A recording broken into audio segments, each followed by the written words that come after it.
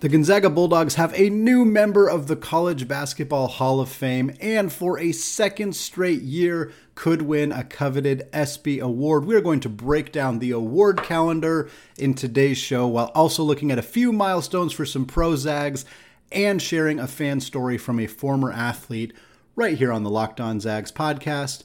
Don't go away. You are Locked On Zags, your daily podcast on the Gonzaga Bulldogs. Part of the Locked On Podcast Network. Your team every day. What is going on, y'all? Welcome to the Locked On Zags podcast, part of the Locked On Podcast Network, your team every day. I am your host and longtime Gonzaga podcaster, Andy Patton, here to bring you news and updates on all things Zag athletics. I also want to thank all of you who have continued to make Locked On Zags your first listen or first watch of the day as we get to the very end of the month of June. Still going strong 5 days per week here on Locked On Zags, and I appreciate every single one of you who listens to one episode a week, 2 episodes a week, or all 5 episodes per week. Today, we got a good one. We are going to be chatting about the latest updates for a couple of pro Zags and, of course, a couple of updates on the award circuit. We're going to talk first about Chet Holmgren, who is nominated for an ESPY award. It's a big one. He is nominated for the best college athlete in the men's sports division. He's one of 4 finalists for this award, alongside Bryce Young, the Alabama quarterback, Dante Polvara from Georgetown's soccer program, and Logan Wisnowska from Maryland's lacrosse program. Really cool accomplishment for Chet. Obviously was one of the faces of college basketball last season, was the number 1 overall recruit coming into the season. Did not disappoint on the basketball court. Sure, he did not score 20 points per game like some people expected him to do, but he was a menace on both ends of the floor, an elite scoring big man, especially from the perimeter, one of the best, if not the best defensive player in all of college basketball last year, a name that everybody who follows sports pretty much across the country is aware of.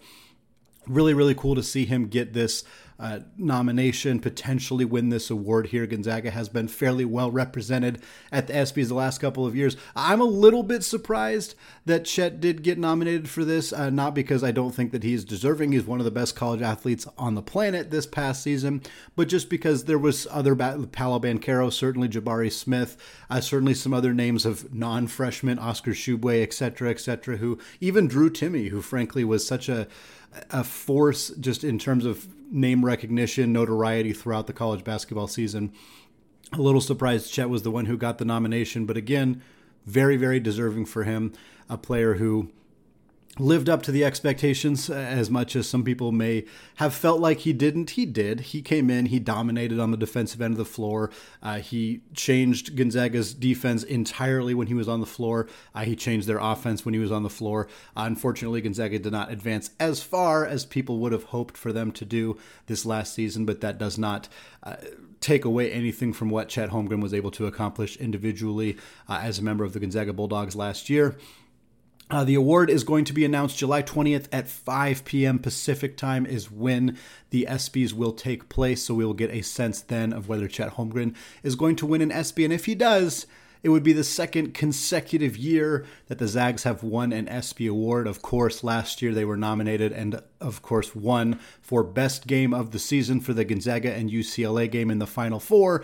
No surprises there either. Not only was that game epic because of Jalen Suggs' nearly half-court shot to end the tie and send Gonzaga to victory and to their second ever national championship game, but it was a really good game before that. I think I don't think people forget that, certainly not Gonzaga fans. We were all breathing very heavily from the tip of that game all the way until the very end, but I think a lot of people remember a good game that had a game-winning shot, and it was a great game of basketball. The battle between Mark Few and Mick Cronin, Johnny Juzang, Jules Bernard, Jaime Jaquez, all hitting incredibly big shots, just play after play after play. Drew Timme was a monster in that game as well. Of course, Jalen Suggs hitting that huge shot, also had a really big game leading up to that as well.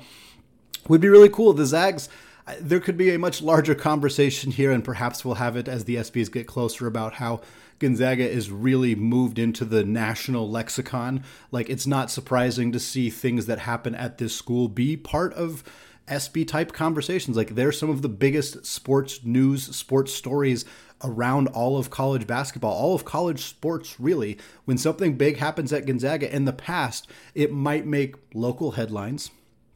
It might make college basketball headlines. 10 years ago, I think things that happened at Gonzaga would be like relatively big headlines. Kelly Olynyk was an All-American about 10 years ago. That was a big deal. You know, that was important, obviously, that it happened, and it was national news. Kelly Olynyk was a nationally recognized name.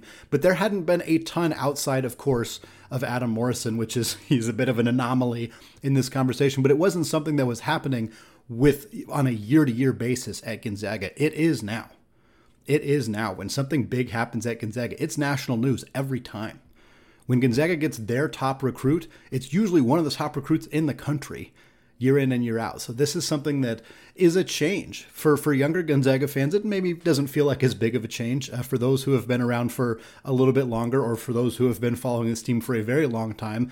It's a monumental shift and a very huge change. And I think it's something that I don't want to say Gonzaga fans take for granted, because I don't think that the majority of the fan base does, but it is hard to understand that this isn't like the University of Washington or Alabama or Clemson or other programs where like they've been a part of the national conversation in their respective sports for decades upon decades upon decades. That's a really new thing at Gonzaga, and it's very cool to see, their star freshman player be nominated as one of the best male college athletes in the entire country. Next up, when we're talking awards, we're talking Hall of Fame, we're talking College Basketball Hall of Fame, Jerry Krause. And no, not that Jerry Krause. I had to do a double take. I'm sure other people who are not plugged into Gonzaga or Eastern Washington basketball certainly had to do a double take, because people thought of the executive for the Chicago Bulls, especially people who watched The Last Dance very recently, because he was a very prominent character in that documentary. But Jerry Krause, the former Eastern Washington head coach and longtime director of basketball operations at Gonzaga, has been nominated into the College Basketball Hall of Fame. A tremendous accomplishment for Krause. For those who don't know, Krause was the head coach at Eastern Washington University from 1967 to 1985. He was a very long time coach over there, helped lead them through the NAIA era into Division II. I don't think they'd quite made it to Division I before he left the university, but had a ton of success there, many really excellent seasons. He continues to be involved in basketball for the rest of his life. He has maintained a very active basketball-focused lifestyle. He's a lifer. He's a basketball lifer. There are just people who cannot ever pull themselves away from the sport that they love. Krause very much fits into that category. He was the Gonzaga Dobo from 1995 to 2015. 20 years Krause spent as the director of basketball operations at Gonzaga for the majority of the early part, all of Mark Few's early tenure at Gonzaga. He was there for Monson as well. He tracked analytics for the Zags, and he was ahead of the pack. There's a really great article written about how he was tracking some of the advanced analytics well before that was kind of a commonly done thing.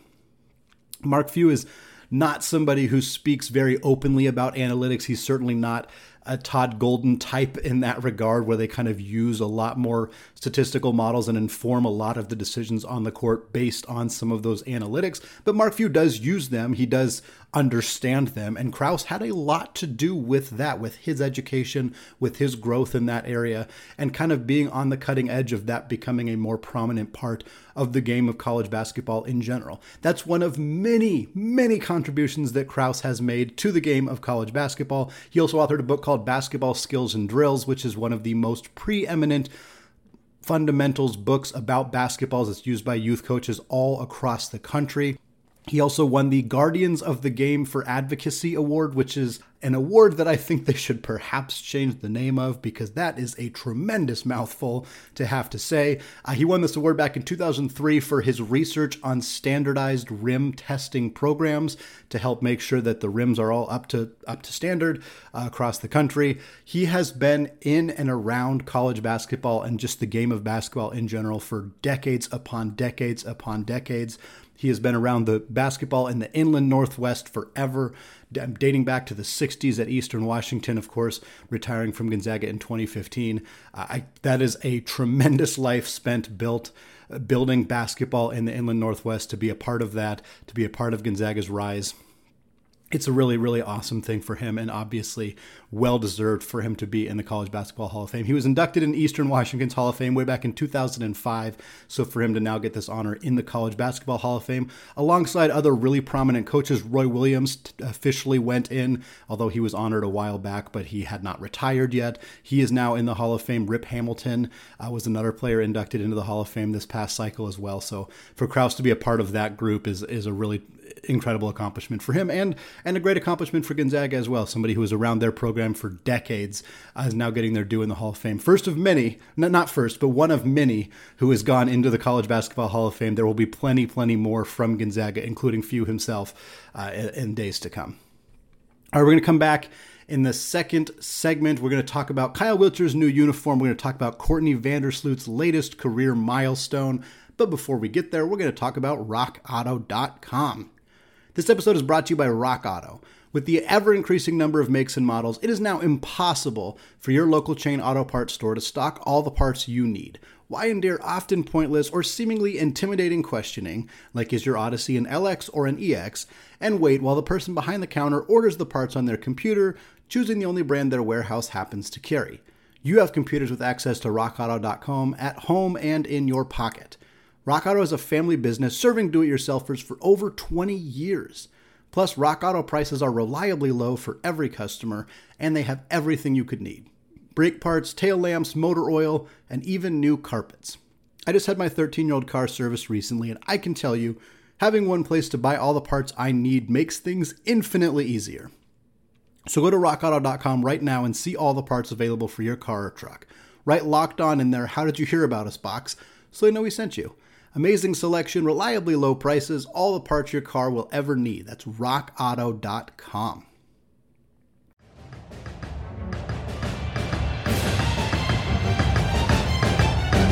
All right, segment 2. Still Andy Patton, still Locked On Zags, still talking about the latest headlines in the Gonzaga athletics realm. Today we're talking Courtney Vandersloot named a WNBA All-Star reserve. She did not get in as a starter, which is done by fan voting, but she was selected to be a reserve. Courtney's having an excellent season for the defending champion Chicago Sky. In 18 games so far this season, she's averaging 12.6 points, which is just off her career high, 6.7 assists per game, and she is shooting 40.8% from three. That does represent a career high in her, I believe, 11th WNBA season. She is continuing to improve her game, even though she's been in the league for over a decade, now shooting over 40% from three for the first time in her career. Not only that, she has really leaned into the clutch gene this year, hit herself a couple of game winners very recently, hit a really nice pull-up three as the clock expired to give Chicago a victory. Again, for Courtney, another great accomplishment in a career that is chock full of amazing accomplishments. She's been one of the greatest women's basketball players in the history of the sport, and now basically on the same day that she was named a WNBA reserve for the All-Star game, she became one of just 3 WNBA players of all time with over 2,300 career assists. Her chase to catch Sue Bird all time continues. Sue Bird is quite a bit ahead of her at this point, but of course Bird very recently announced that the current season she is playing will be her final season for the 41-year-old WNBA superstar, all-time great. Shout out to Sue Bird. Nobody deserves retirement more than her, but she has been absolutely fantastic throughout her career in Seattle. But this gives Courtney a chance to potentially move and catch her. She's still a long ways away. She's probably going to have to play just about as long as Sue played in order to get there, but barring injuries or a sudden drop-off in her performance, you know, she's in her early 30s now, and she has continued to be as good or better than she was earlier in her career. So there's no reason to think that she's slowing down anytime soon, but it's not an easy task to potentially get up to being the all-time assist leader in the WNBA. A recent episode I had with Howard Megdal, the host of the Locked On Women's Basketball podcast and the creator of The Next, which is a phenomenal women's basketball website and daily newsletter. Check it out if you have not done so yet. It is excellent. He was on the podcast a few weeks ago. He thinks that Courtney's going to do it. He firmly believes that Courtney has the ability to be the WNBA's greatest passer of all time and leader in assists. I maintain that would be one of the coolest things to ever happen at Gonzaga, not just because having the WNBA assist leader come from your school is very, very cool, but Gonzaga would then, of course, have the assist leader in the WNBA and the NBA, because I don't think anybody is catching John Stockton's record for career assists anytime super soon. So if John Stockton and Courtney Vandersloot were respectively the leaders in the NBA and WNBA for all-time assists, both Gonzaga alumni, what an incredibly cool accomplishment for the school, the university, the program in general. Next up, Kyle Wiltjer. Kyle Wiltjer is going to play for Team Boeheim's Army in TBT, the basketball tournament. Of course, Gonzaga has previously had their own team in the basketball tournament. It was quite a few years ago that they have it. They haven't had a team recently, which is a bummer. It's a bummer. Seeing Kyle Wiltjer play for a team full of Syracuse alumni, a team named after Syracuse's head coach, particularly when Gonzaga does not have a particularly fun relationship with Syracuse. They have defeated Gonzaga in the NCAA tournament at least twice. I feel like I'm missing it at least one time, but I know they defeated them in 2016.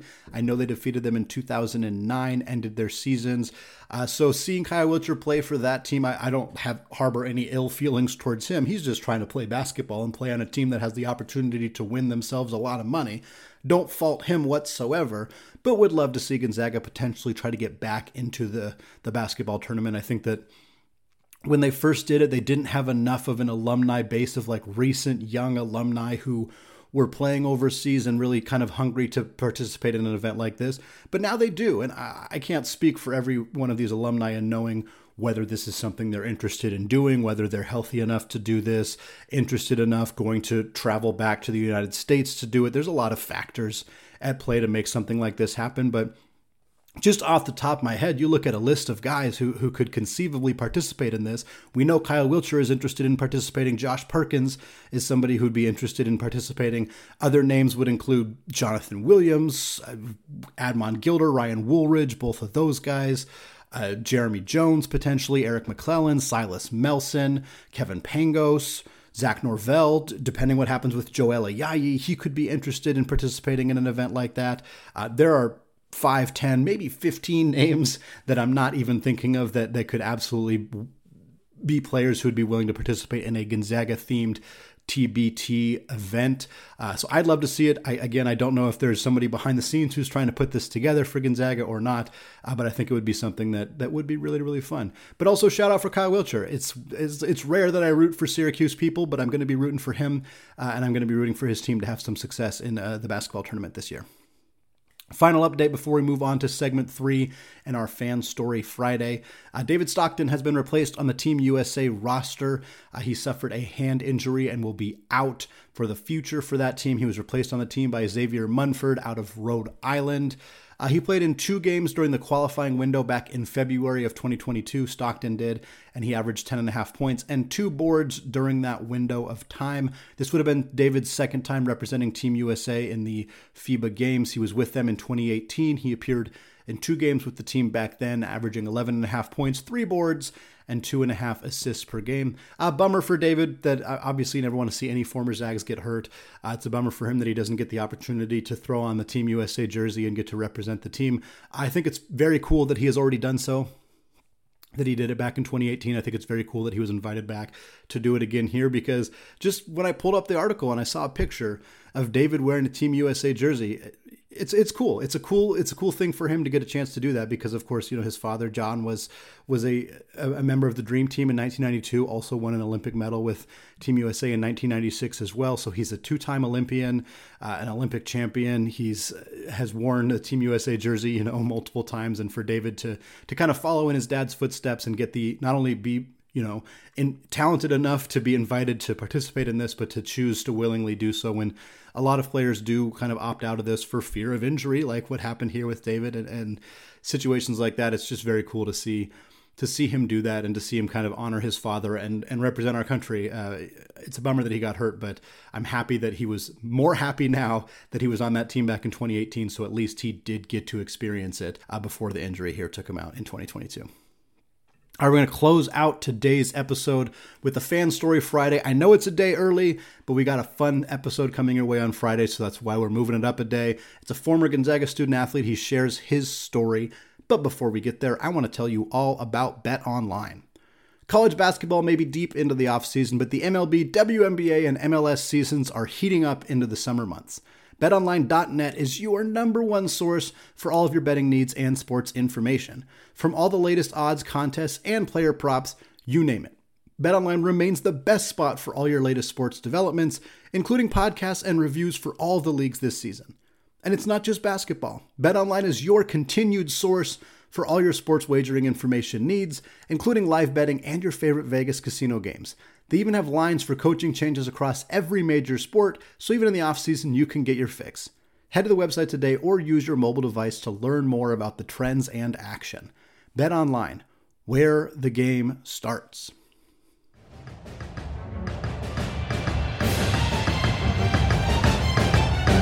All right, segment 3, still Andy Patton, still Locked On Zags, and we're moving it up a day early. Fan Story Thursday doesn't quite have the same ring to it as Fan Story Friday, but that's what we're rolling with today.